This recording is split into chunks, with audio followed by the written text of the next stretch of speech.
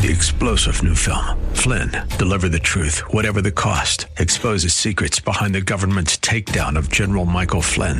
Flynn knew what the intel world had been up to. He ordered the first audit of the use of contractors. This set off alarm bells. He told the truth. He was the most dangerous person for Donald Trump to hire. They had to get rid of Flynn. Flynn, Deliver the Truth, Whatever the Cost. Available now. Watch it today. Go to salemnow.com. salemnow.com. The following program was pre-recorded, and the views expressed do not necessarily represent those of this station or its management. We don't need no education.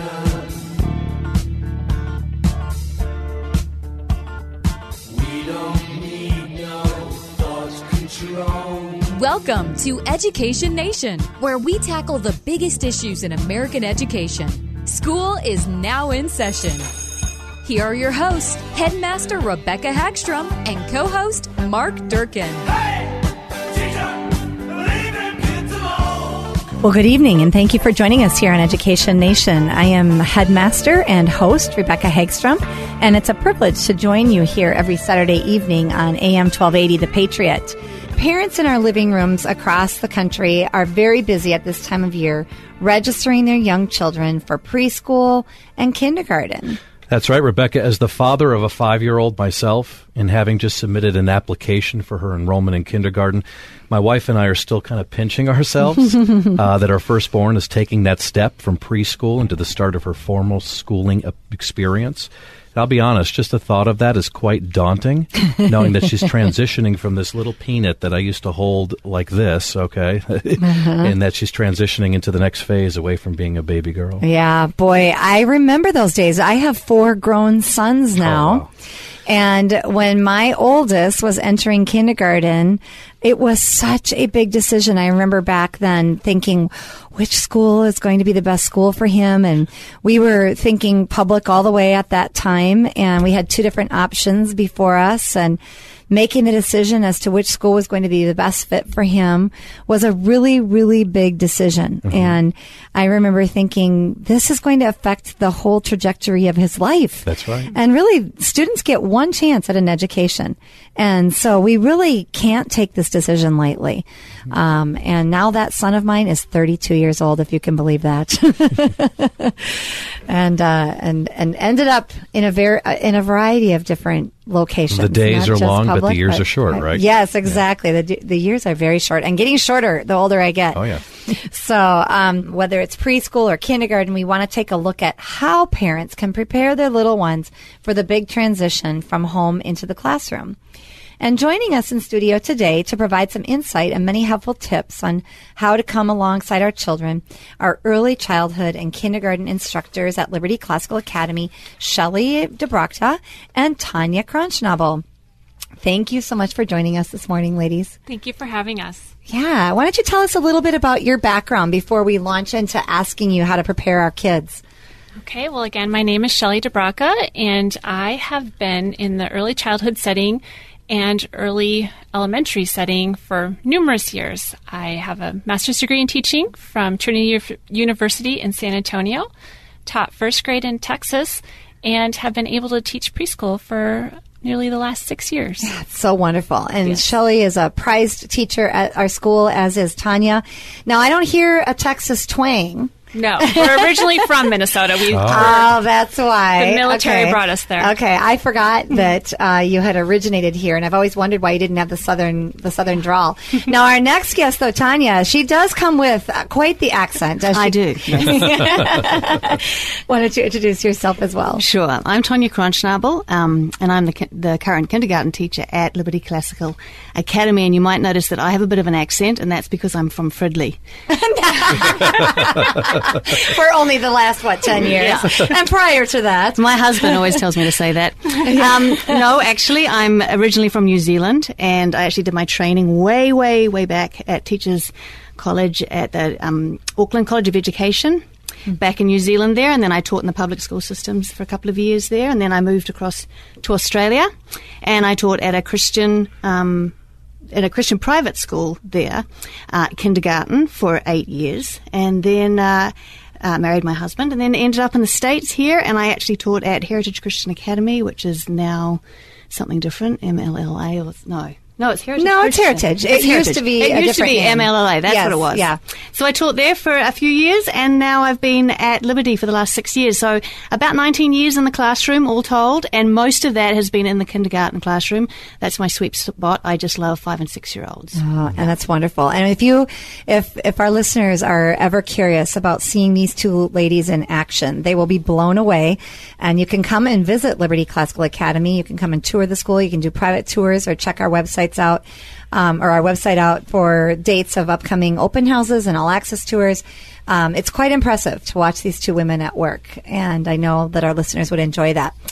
But on that note, we're going to launch into some questions that we want to ask you, and we're going to start with questions that refer to how to prepare a child for inside the classroom, or what they should be looking for when they're looking for a good kindergarten, what they should be looking for inside the classroom.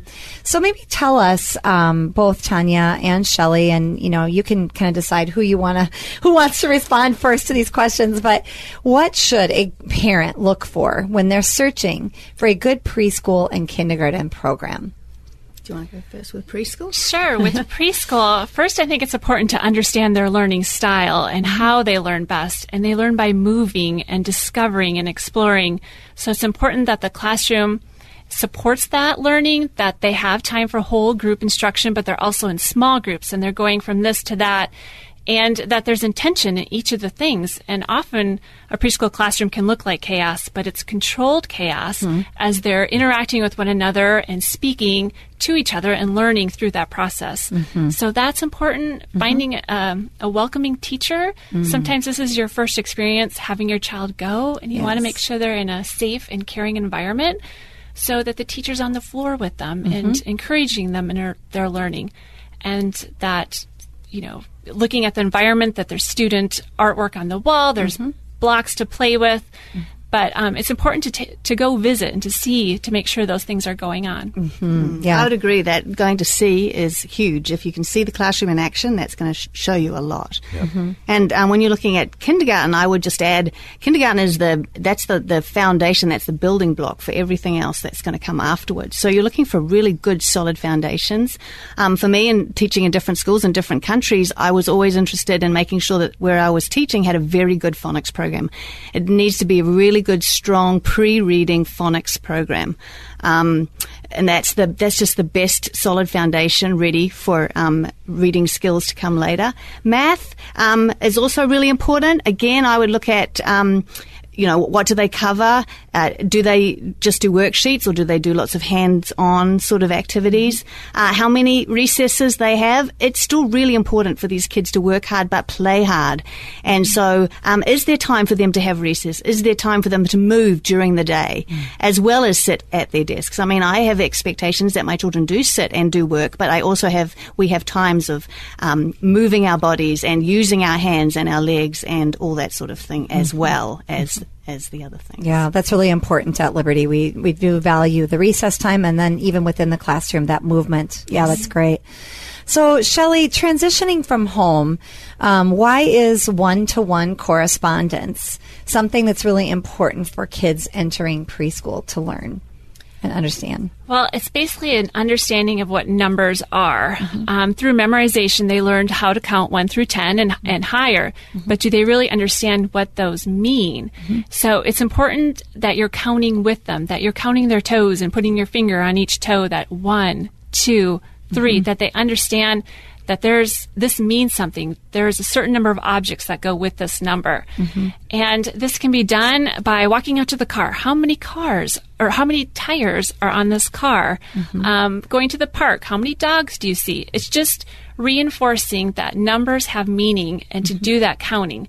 If you lay objects out for them on the table, sometimes it can be very hard for them to count them individually.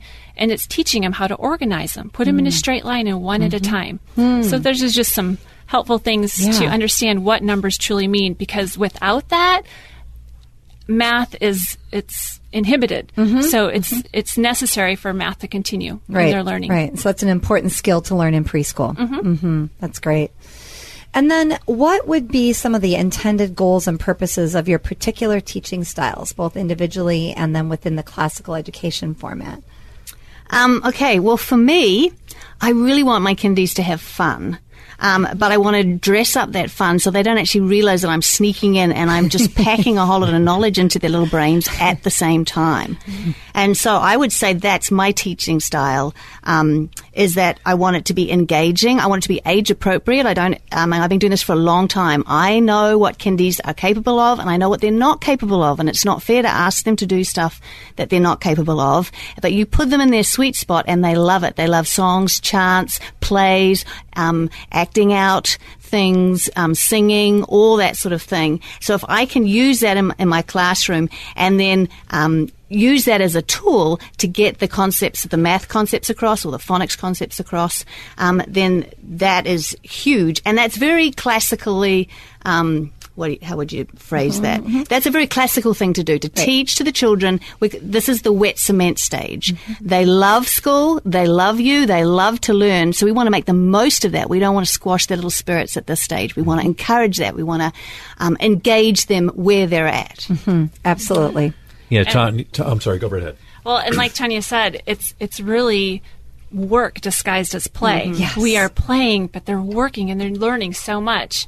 And just to build on that, we're asking questions. The classical approach is to learn new things, to think about that, and then to come up with conclusions and express that. So they're taking turns and speaking with one another after questions and thinking about the information and coming up with their own response. They're presenting to one another, and memorizing happens all the time through songs. And I mean, they memorize the ABCs through a song. It's amazing. 26 letters, and they have it. So through poems.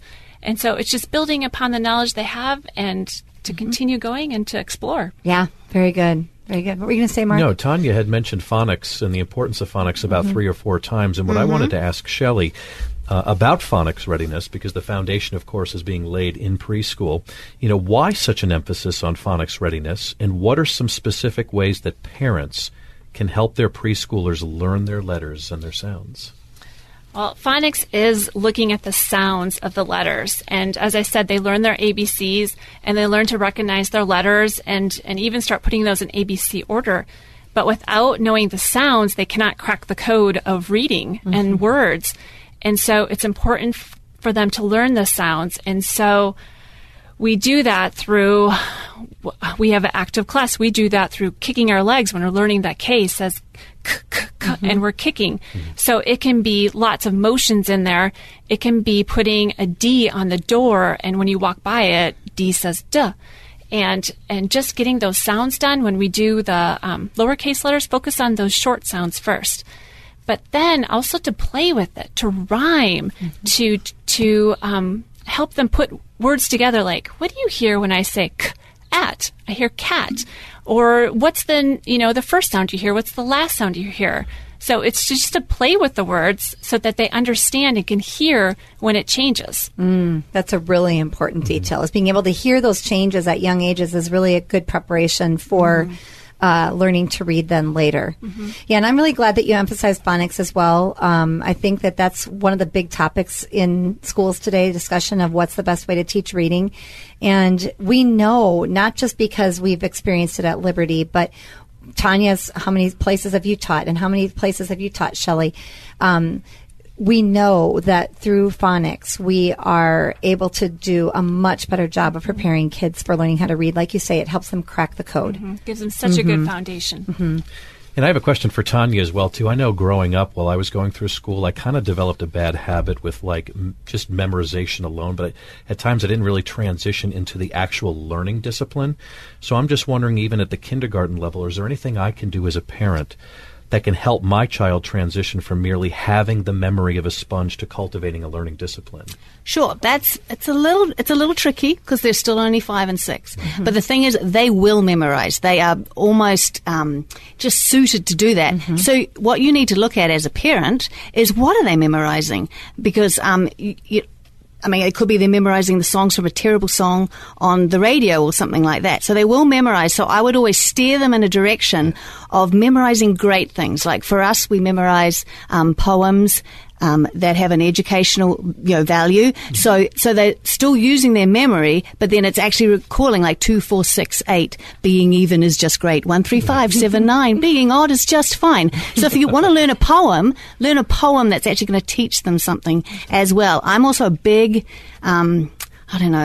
I love children's literature, but I mean really good children's literature. There's some really awful stuff out there so kids will memorize books at that stage. I mean, that's part of the pre-reading skill, is that they will actually memorize a whole book. So look at the books that you're putting in front of your children. There's some great, really good children's literature out there. Get them learning that, not some of the other not so good stuff that's out there. And I want to follow that question up, Tanya, with this question for you as well.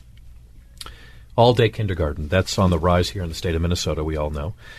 What are the benefits, though, of keeping kindergarten as a half day as opposed to a full day? Okay. Well, someone who's taught on both sides of the, I've taught all day in Australia and New Zealand and then half day here. I love the half day program only because that gives them a chance. We get a really good concentrated chunk of time in the morning, and we really hit just the basics. We hit the pre-reading stuff. We hit the handwriting. We hit the math. There's going to be plenty of time to do science and all that sort of stuff later. And then that gives them a chance just to be kids in the afternoon, to maybe go home, spend some time, do some reading with mum and dad. We can fit it all into that morning quite easily. Sure. Yeah. And that's really an important thing for us to listen or to hear as well, because like you say, it is a controversy out there right now. And the state of Minnesota just prompted full day kindergarten. And there's some parents that really don't want that. And you're demonstrating that we really can focus on the important things in kindergarten and get it done in a half a day. That's important for our listeners to hear. So one quick thing before we go to the break here. At Liberty, we do a fourth quarter, we transition the students from half day to full day. And so Tuesdays and Thursdays, we do a full day, and we keep Monday, Wednesday, Friday. It remains a half day. So very, very quickly here before we go to our break, can you tell us what's the purpose of that? Well, they've been coming for half day for the first 3 quarters. So in the fourth quarter, was just a transition time. They learn what it's like to go to the canteen, go to the cafeteria. Canteen. Where am I? Okay. In the army? To the cafeteria, where they get to sit, how they get to line up for their school lunches, how to survive basically the whole day. It's for those kids who go home and have a nap in the afternoon. There's more an opportunity for them to learn what it's like to stay from 9 till 3 and to complete a whole day. And then that transition is nice and smooth when they go into first grade. They're not completely and utterly overwhelmed because, they did that on Tuesday, Thursday. It's a really nice transition time from just half day to 2 days full and then to all day full when they're in first grade. Very good. All right. Well, we are going to take a little break right there and join us when we come back, and we will be continuing our conversation with Tanya Kronschnabel and Shelley DeBracca from Liberty Classical Academy.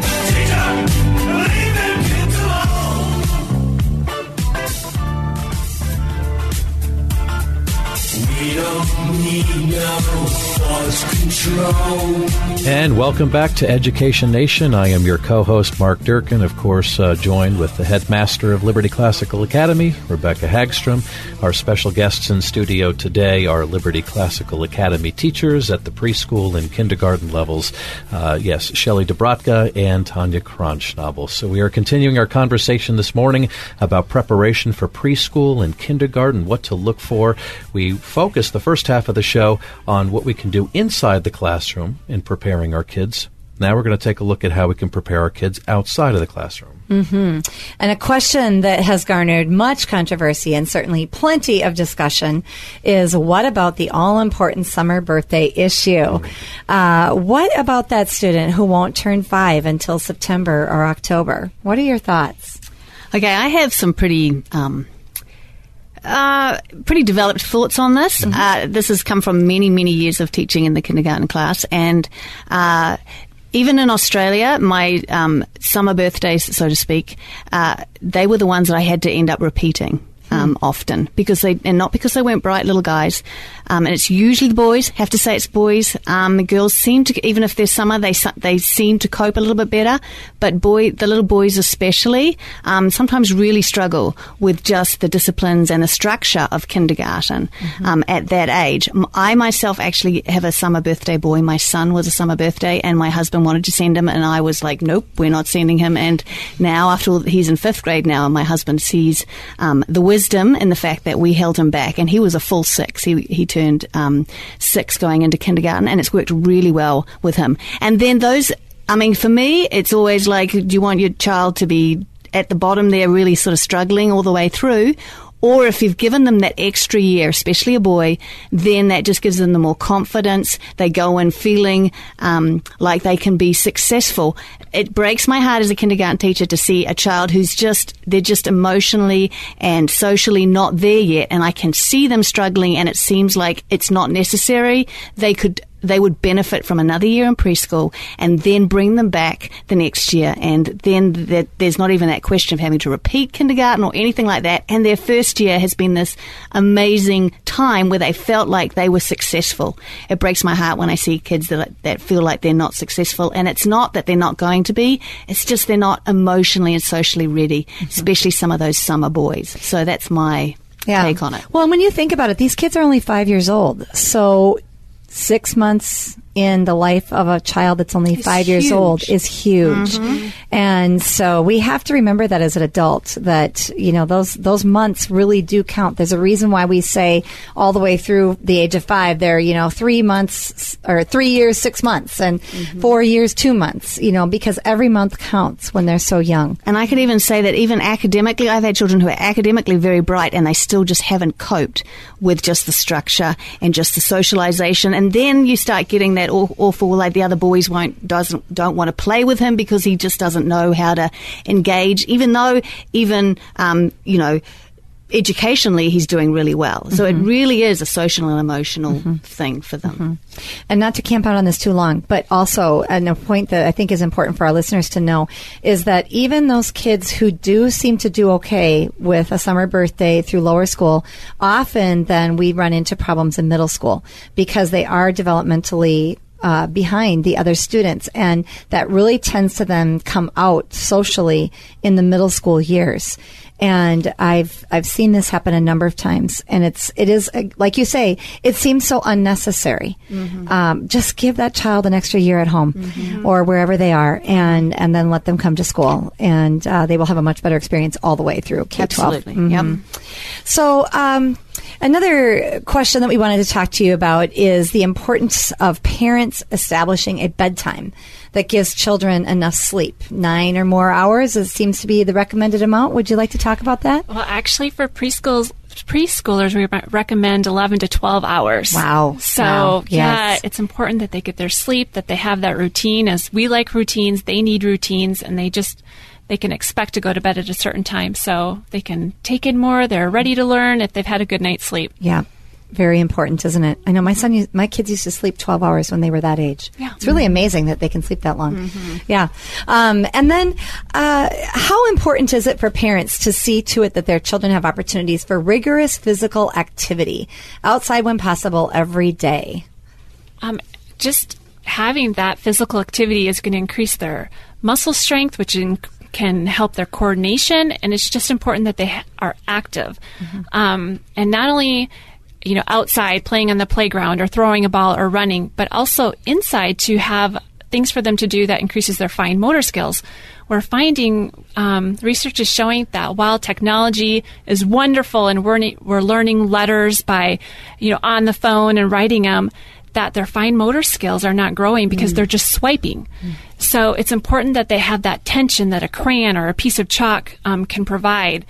So to give them opportunities to play with Legos and blocks and to cut with the scissors and to do various fine motor activities is also important along with the gross motor skills. Yeah, that's a great point that you made there. I hadn't thought about the ramifications of technology with the little kids and the fine motor skills. Yeah, that's good. Tanya, I wanted to ask you, I know with my 5-year-old daughter, getting closer to kindergarten, I'm having a little hard time motivating her just to get her to kind of, dress herself. I mean, I'm still having to help her with that. If you could discuss the importance of parents helping their children develop independence in dressing, eating, and personal hygiene. Yeah, that's a big one. When they come into the kindergarten classroom, they really need to be able to put on their own shoes. They won't be on the right feet sometimes, and that's fine. I often have to correct and go, that doesn't look quite right, honey. I would also recommend getting this seems so simple and silly almost, but get them a pair of shoes that they can get on themselves. I mean, I know that there's really cute Converse shoes with the cool shoelaces and everything, but most kids can't do those up very well themselves. So those Velcro straps are wonderful. Anything that's got a buckle that they can sort of work, get them to work on that. I think as a parent, you just have to back off and say, honey, I'm not going to help you. You're going to have to put those shoes on by yourself, because when you go to school, Mrs. K won't be able to help you because she's got 20 other students that she's also looking after. Also, they need to be able to put their snow gear on by themselves as well, be able to pull on snow pants, put on snow boots. We help with mittens and things like that. But those sort of things. Shoes is huge because I could spend my whole day doing up shoelaces otherwise. And I want to skip ahead to another question. What are some ways that parents can encourage work values such as effort and persistence and initiative, stay with an activity until completion? I've got a really good one for that one, and it's really simple, and we used to encourage our parents back in Australia to do this.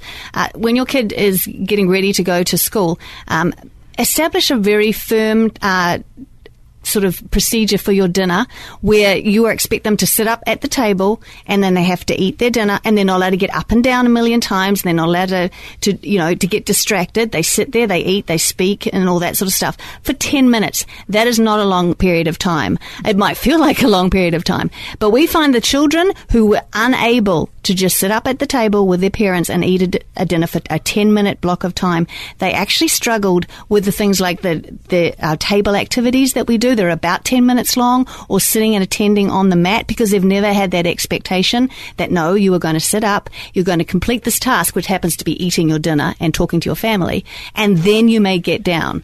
That's something that's really simple that you do every day. I mean, everyone has to eat their dinner. You can do that every day, and that's really good training. That summer, especially before they come to school, just insist that, nope, you sit there, you're going to eat your dinner, and then after 10 minutes, you will be allowed to get down again, and your kindergarten teacher will thank you for it.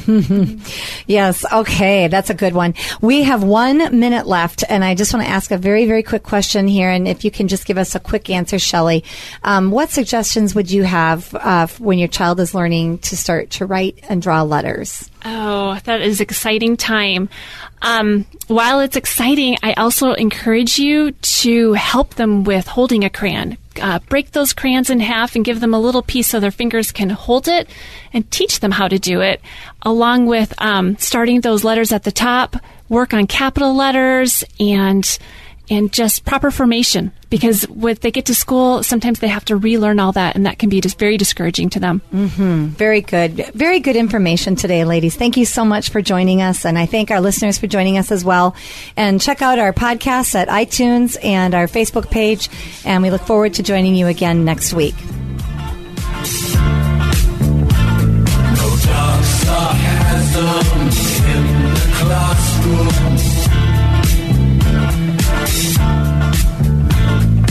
Teacher, leave them kids alone.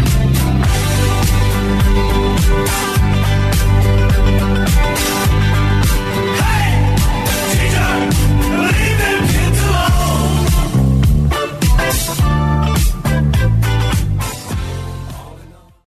3-star General Michael J. Flynn, head of the Pentagon Intelligence Agency, knew all the government's dirty secrets. He was one of the most respected generals in the military. Flynn knew what the intel world had been up to. He understood its funding. He ordered the first audit of the use of contractors. This set off alarm bells. The explosive new documentary, Flynn, Deliver the Truth, Whatever the Cost, uncovers the facts behind this scandal. Flynn told the truth. He was the most dangerous person for Donald Trump to hire. I find out the worst enemy that I'm going to face in my life is right here in America. They took my assessment and they wanted me to change it. And I was like, I'm not changing it. They had to get rid of Flynn. with in-depth interviews, archival footage, and never-before-seen personal records of the man behind the headlines. I just felt like I was drowning. Flynn, deliver the truth, whatever the cost. Available now. Watch it today. Go to salemnow.com. salemnow.com.